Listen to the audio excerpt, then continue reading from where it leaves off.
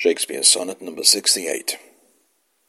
Thus is his cheek the map of days outworn, when beauty lived and died, as flowers do now.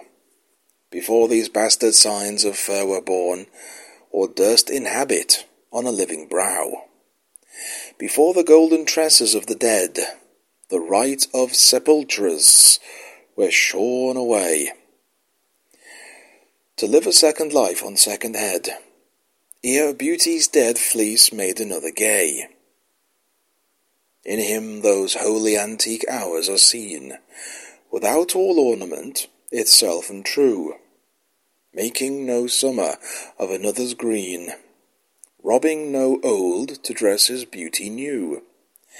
And him as for a map doth nature store, to show false art what beauty was of yore.